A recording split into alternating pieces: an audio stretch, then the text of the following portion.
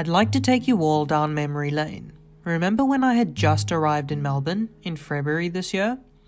I was signing up for events left, right, and centre. If there was anything that popped up that was of interest and made sense, I was the first to book tickets. One such event was the Melbourne Soup Social Entrepreneurship Pitch Night. Melbourne Soup founded with a goal in mind of elevating the community with impactful ideas. Their tagline, "Good causes, good food, and good people," could not better summarize their mission. Having been fortunate enough to attend one such event, in person gratefully, before lockdown, I came across two brilliant minds. The youth think tank of the future are the words that stuck to my head. As I listened to Ali and Nana's pitch, they were saying everything that my mind kept telling me about the future of young people. The only difference was they were doing the things my brain was telling me are needed in the community. As soon as the pitch night was over, I just had to speak with them. My mind immediately went into ideation mode and how I could connect with them and connect them to my network to propel their business forward and help as best I could. Their humility, passion, drive, and genuine care for young people is infectious, and what truly wanted me to be a part of bridging us no matter what. Today, I'm grateful to not only call them my friends, but the founders of the company I'm so grateful to be a part of. A company that doesn't just say it wants change, it makes change happen. So, dearest Nana and Ali, welcome to the podcast today, and thank you so much for your time and for being the incredible humans that you are. You really are my version of Wanda Vision. So I want to start by telling the world who you both are and why you're in this together. Well, thanks for having us, Aj. It's a real pleasure. So my name is Ali. I'm one of the co-founders and directors of Bridging Us. Yeah, I just want to echo that. Thank you for inviting us to your podcast, Arjun. I think it's our pleasure to be here today. My name is Imana, and I'm the co-founder of Bridging Us. Yeah. Whoop whoop. That, ladies and gentlemen, is the incredible company that I've been speaking about in the introduction. So, why don't both of you tell us a little bit about yourselves and where you're currently at, and then we'll get into the important stuff. Well, I came to Australia about 4 years ago, so I am not a citizen. I was an international student while I was studying at the University of Melbourne. And I came to Australia for the idea of pursuing my economics degree and getting a job in Australia. So that was the whole plan. And we all know, we all think that commerce degree would get the job. So I did my commerce degree and with Arabic diploma at the university and graduated about a year and a half ago, I think. Yeah. And from then on, try to apply for jobs after graduation and couldn't find an interviews, not even a job, not even an offer. I couldn't find any interviews. So it was pretty hectic time, I reckon. But yeah, I think from then on actually really helped me to really find what I really want to do, because it really makes me realize my degrees or my experience is more than, I guess, it's more than just out of resume sort of thing. And so I think kind of that's what created and helped me to realize that maybe it's time to, instead of finding a job, it's actually time to create a job. So that's a little bit of my, I guess, introduction for why I created Bridging Us and why I'm in Australia right now. Great. And you, Ali? And as well, man has done like a bunch of amazing stuff in between that, but it was great. In terms of me, so I was born in Australia. My family, Lebanese migrants and refugees, came to Australia in the 1980s during the Lebanese Civil War. And similar to Nana, I pursued kind of economics, as I thought, I think it's what we're here. Like, commerce is how you get jobs, get money, whatever, the sense of purpose, sense of prestige, whatever you want to call it. And I think also growing up in a family of migrants, refugees, and similar to Nana, I think we had an upbringing of working hard, but also of a very high level of social consciousness, which I think often is very difficult to balance, because I think going into uni and trying to the workforce, it's very hard to do both. I think the perception of being socially conscious is the sense of like, oh, you just want to work at a non-for-profit, you're not going to make money, you're not going to really make a difference. You have to go to business. That's where business is. That's where change is made. Versus, obviously being very interested in economics and policy, as we both were. And actually, ironically, I didn't actually meet Nana in economics. I met her in Arabic class. We both studied Arabic as well. And yeah, similar to Nana, we both did a lot of work experience during uni, non-for-profits, across mental health, domestic violence, environmentalism. We did a lot of great work. And similar, I graduated 6 months after Nana and couldn't find work at all. I made a joke that we had spoken to, both Nana and I, members of parliament. We both had met the federal minister for youth, and yet we couldn't find a job. I think we both got one interview each for the jobs we applied for, which is really tough and really demotivating, demoralizing. I can only imagine. It was really, I think, a low period for us, and it happened. Yeah, we just out of, I think, frustration and desperation, but I think also it was just literally the last choice. Like, we had literally tried everything to get a job, applied for jobs both within our profession and outside our profession in terms of expertise, and we were like, stuff it, we're just going to make our own business. And for us, the main thing was really trying to focus on youth participation and bringing young people and decision makers together. And it just happened to be that at the time where we decided to do that, opportunity came up with a pre-accelerator program, Catalyzer, for migrant and refugee entrepreneurs who want to start their business. Now, we barely have an idea. Don't know if we're going to have a shot, but sure, we'll go for it. We got literally nothing else to do. And so we applied for it, and we somehow got in. And then a few months later, we founded Bridging Us in, we founded Bridging Us in March of 2020, this year. Fantastic. And what a year to found a company. Yeah. We all never expected COVID-19 to happen. In a way, I think it has served well. I think they all say that some of the world's leading companies were founded in Great Depressions and situations like this. So exactly. That's what we're hoping now. We gonna make it, guys. We gonna make it. How did the idea of Bridging Us really come about? So the idea for Bridging Us really, I think, was permeating for a very long time. And I don't think there was one pivot or one turning point. I think it was really a lot of moments that coalesced. During uni, we worked a lot, different non-for-profits, different organizations, and a lot of them around young people, empowering young people. And we recognized that a really big problem was the polarization between young people and decision makers, and the lack of an institutional norm or a status quo where young people and decision makers were seen as equals and working with one another. Seeing that was actually how we would drive change, was that using the lived experience and the energy and the new ideas of young people with the technical expertise and experience of decision makers in the institutions. I think following up Ali's point is, I think Bridging Us came about through our experience as well, because we've both worked in the community, but we've also both worked in the government. And we realized the very much gap of the disconnection between the community and the government, when we both realized that they both need each other.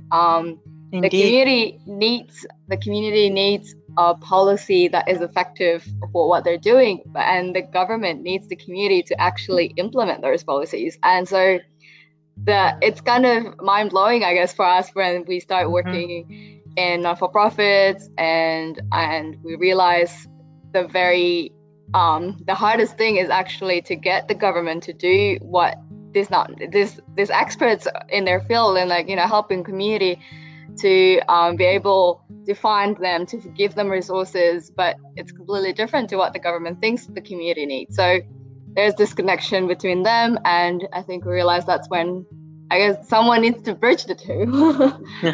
No pun intended. No pun intended. No pun intended. Well, that's quite quite an interesting, story, because it really hones in on what the problem is today between decision makers and young people who, almost play a part in those decision makers taking decisions that aren't relevant for young people. So yeah, I think that's a very important problem to address.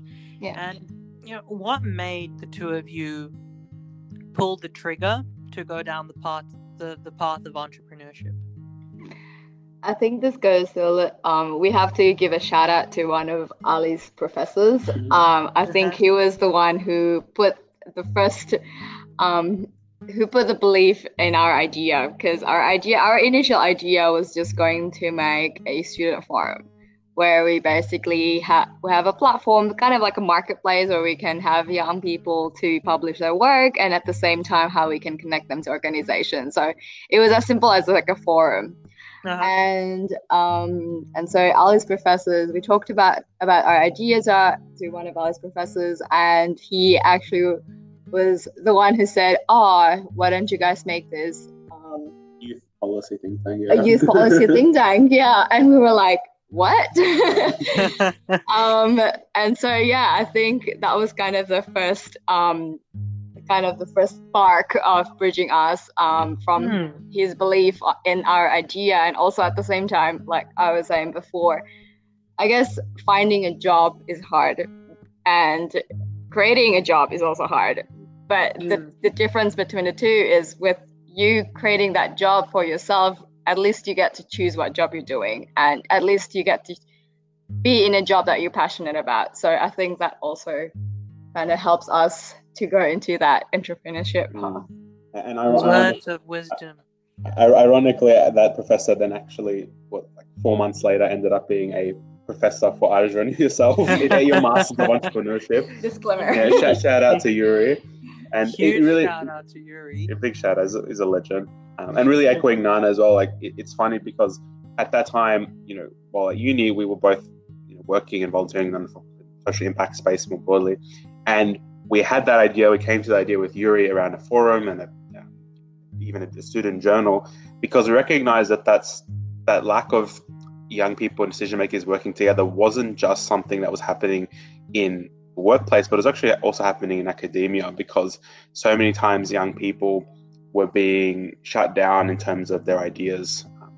If you didn't conform to the curriculum, or you offered a unorthodox approach or perspective, you were often marked down for that. And so it very much disincentivizes students to think beyond the existing norms or beliefs.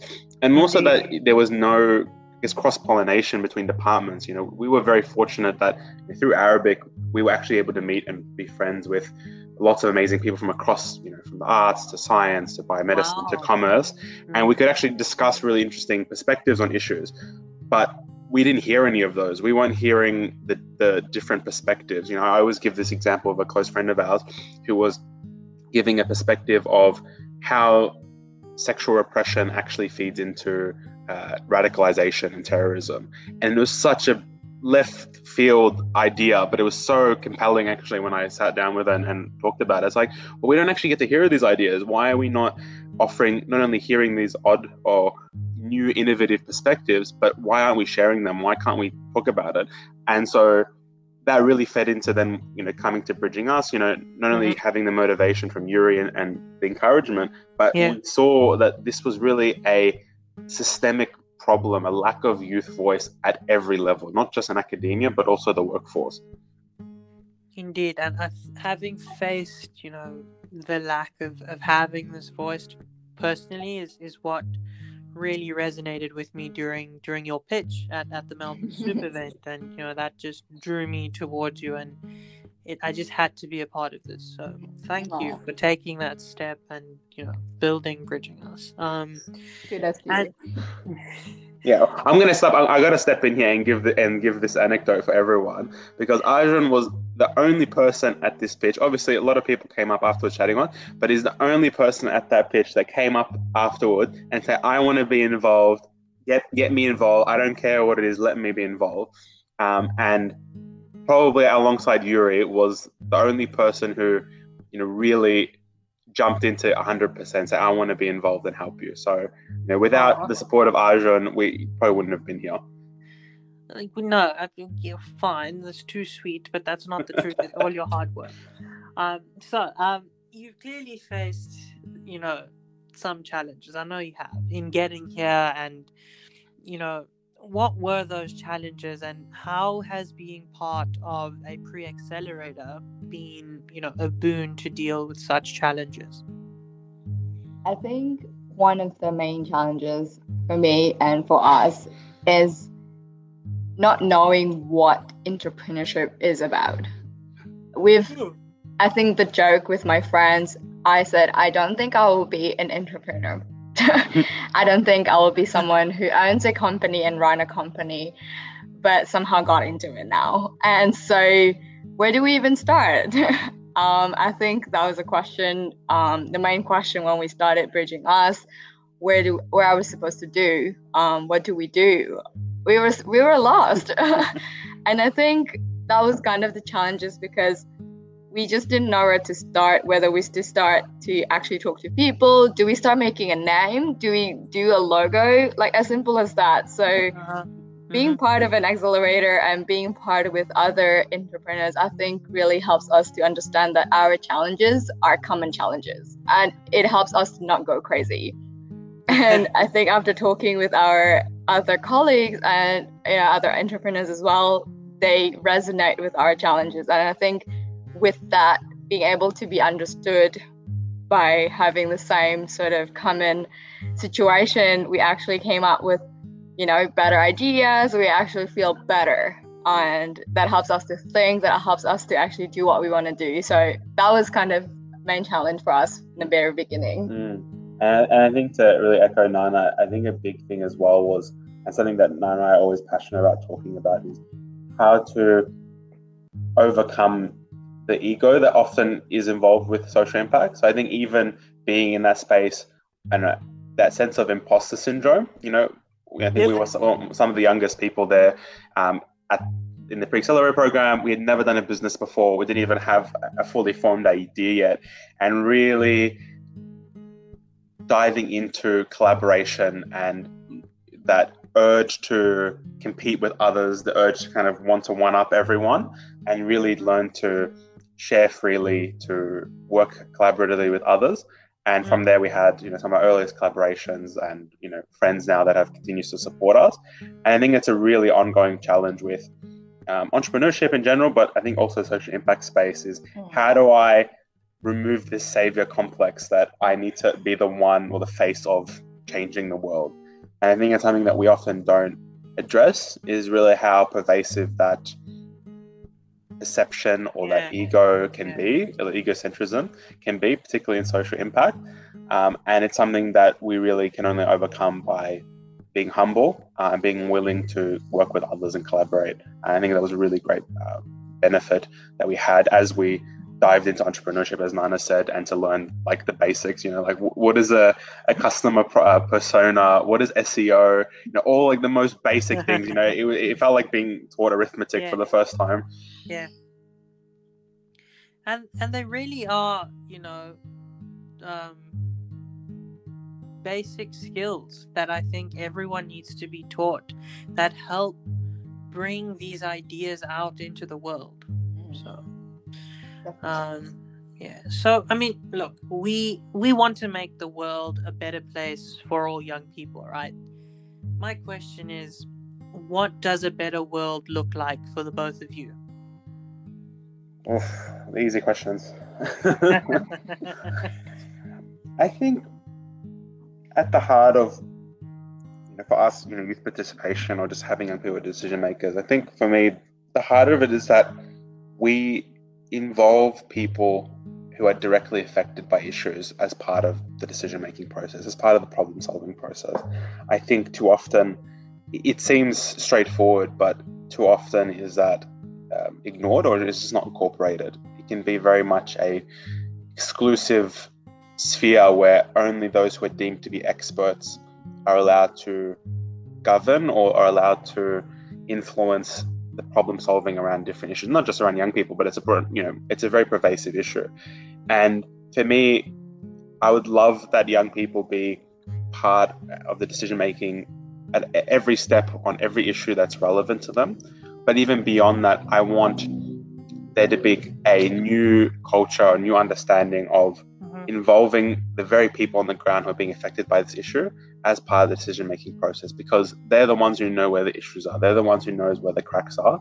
And without actually bringing them part of the table and having that sense of mutual respect, a sense of reciprocity, a sense of mutual understanding, we can't get there. And that's not an indictment of, decision makers. I think as well, something that Nana and I recognize, like that means also people on the ground have to be able and willing to collaborate and not just say, stuff the people in power. We're going to do this on our own, because we saw firsthand that only perpetuates the problems.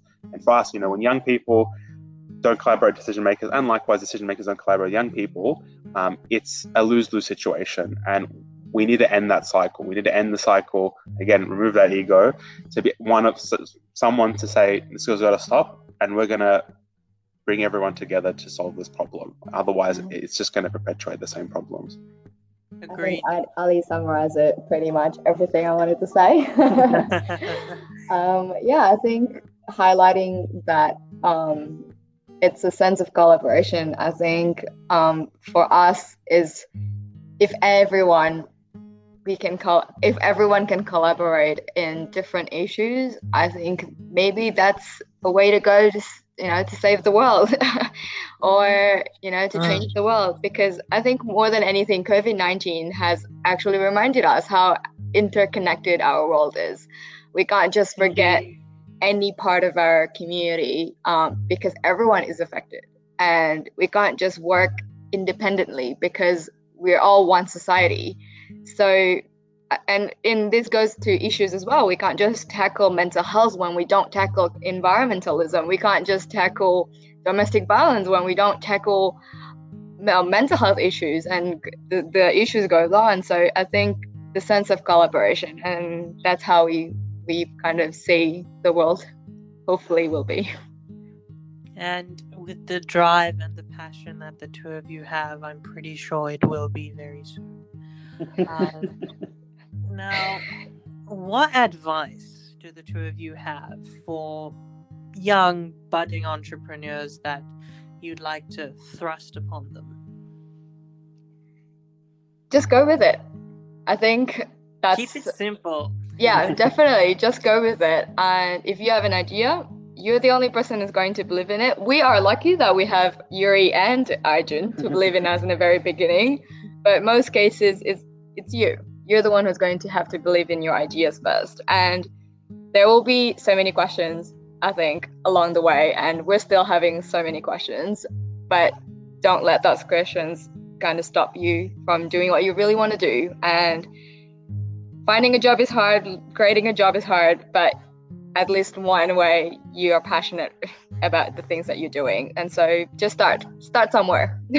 I think that's probably my only advice. Yeah. Fantastic. Thank you, Nana. And Mr. Noura?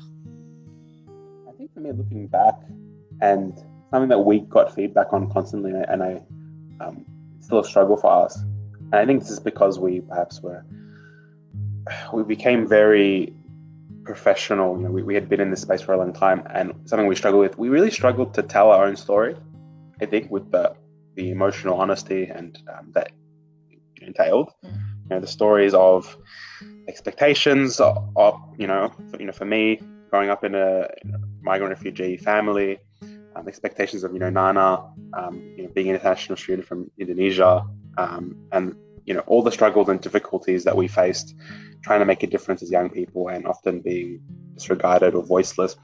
We really struggled to express that. But when we did, and when we were able to, it really motivated people. It really captured the hearts of others. And it really is that old saying of, people don't remember what you say, but they remember how you made them feel.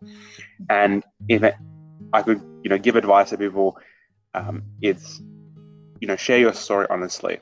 I think you have an obligation to bring forth your lived experience and what's happened to you, because without that, people won't know that there's a problem and people won't care. And they need to hear your personal story. And I think together with that and Nana's point around, just go for it. It's the ability to bring those two together, and really go for it with that honesty, with that you're not going to apologize for your experience, but actually going to utilize your experience to drive change, and to, I guess, just Kendrick Lamar, be humble. Just know that Yes. we don't know a lot. I think for us, we're still struggling. We don't still not sure about the direction we're going. We're still learning every day, and it can be hard. It can be really hard feeling that pressure, those expectations, even expectations we place on ourselves that we're not doing well enough. But that's a sign that we still have a lot to learn, and that's okay. That's the exciting part. That is brilliant, and thank you so much, for really pearls of wisdom. And I have learned so much from the two of you, and I know I'll continue learning as I go along. But to my Wanda vision, thank you so much for sharing those phenomenal insights. I can't wait to be a part of this journey with you, and I wish nothing but the best to you both and to the success of Bridging Us. So yeah. Likewise. Thanks, Arjun, for inviting us. I think it's such an honor to be here today. Thank you, Arjun. Thanks, guys. Those were two of my guiding lights. As Ali timelessly reminded me the other day, during one of our discussions on BU and life in general, Marianne Williamson has said, "Our deepest fear is not that we are inadequate. Our deepest fear is that we are powerful beyond measure. It is our light, not our darkness, that most frightens us. We ask ourselves, who am I to be brilliant, gorgeous, talented, fabulous? Actually, who are you not to be? You are a child of God. Your playing small does not serve the world. There is nothing enlightened about shrinking so that other people won't feel insecure around you. We are all meant to shine, as children do. We were born to make manifest the glory of God that is within us. It's not just in some of us, it's in everyone. And as we let our light shine, we unconsciously give other people permission to do the same. As we are liberated from our own fear, our presence automatically liberates others. Until next time, alvida doston, farewell.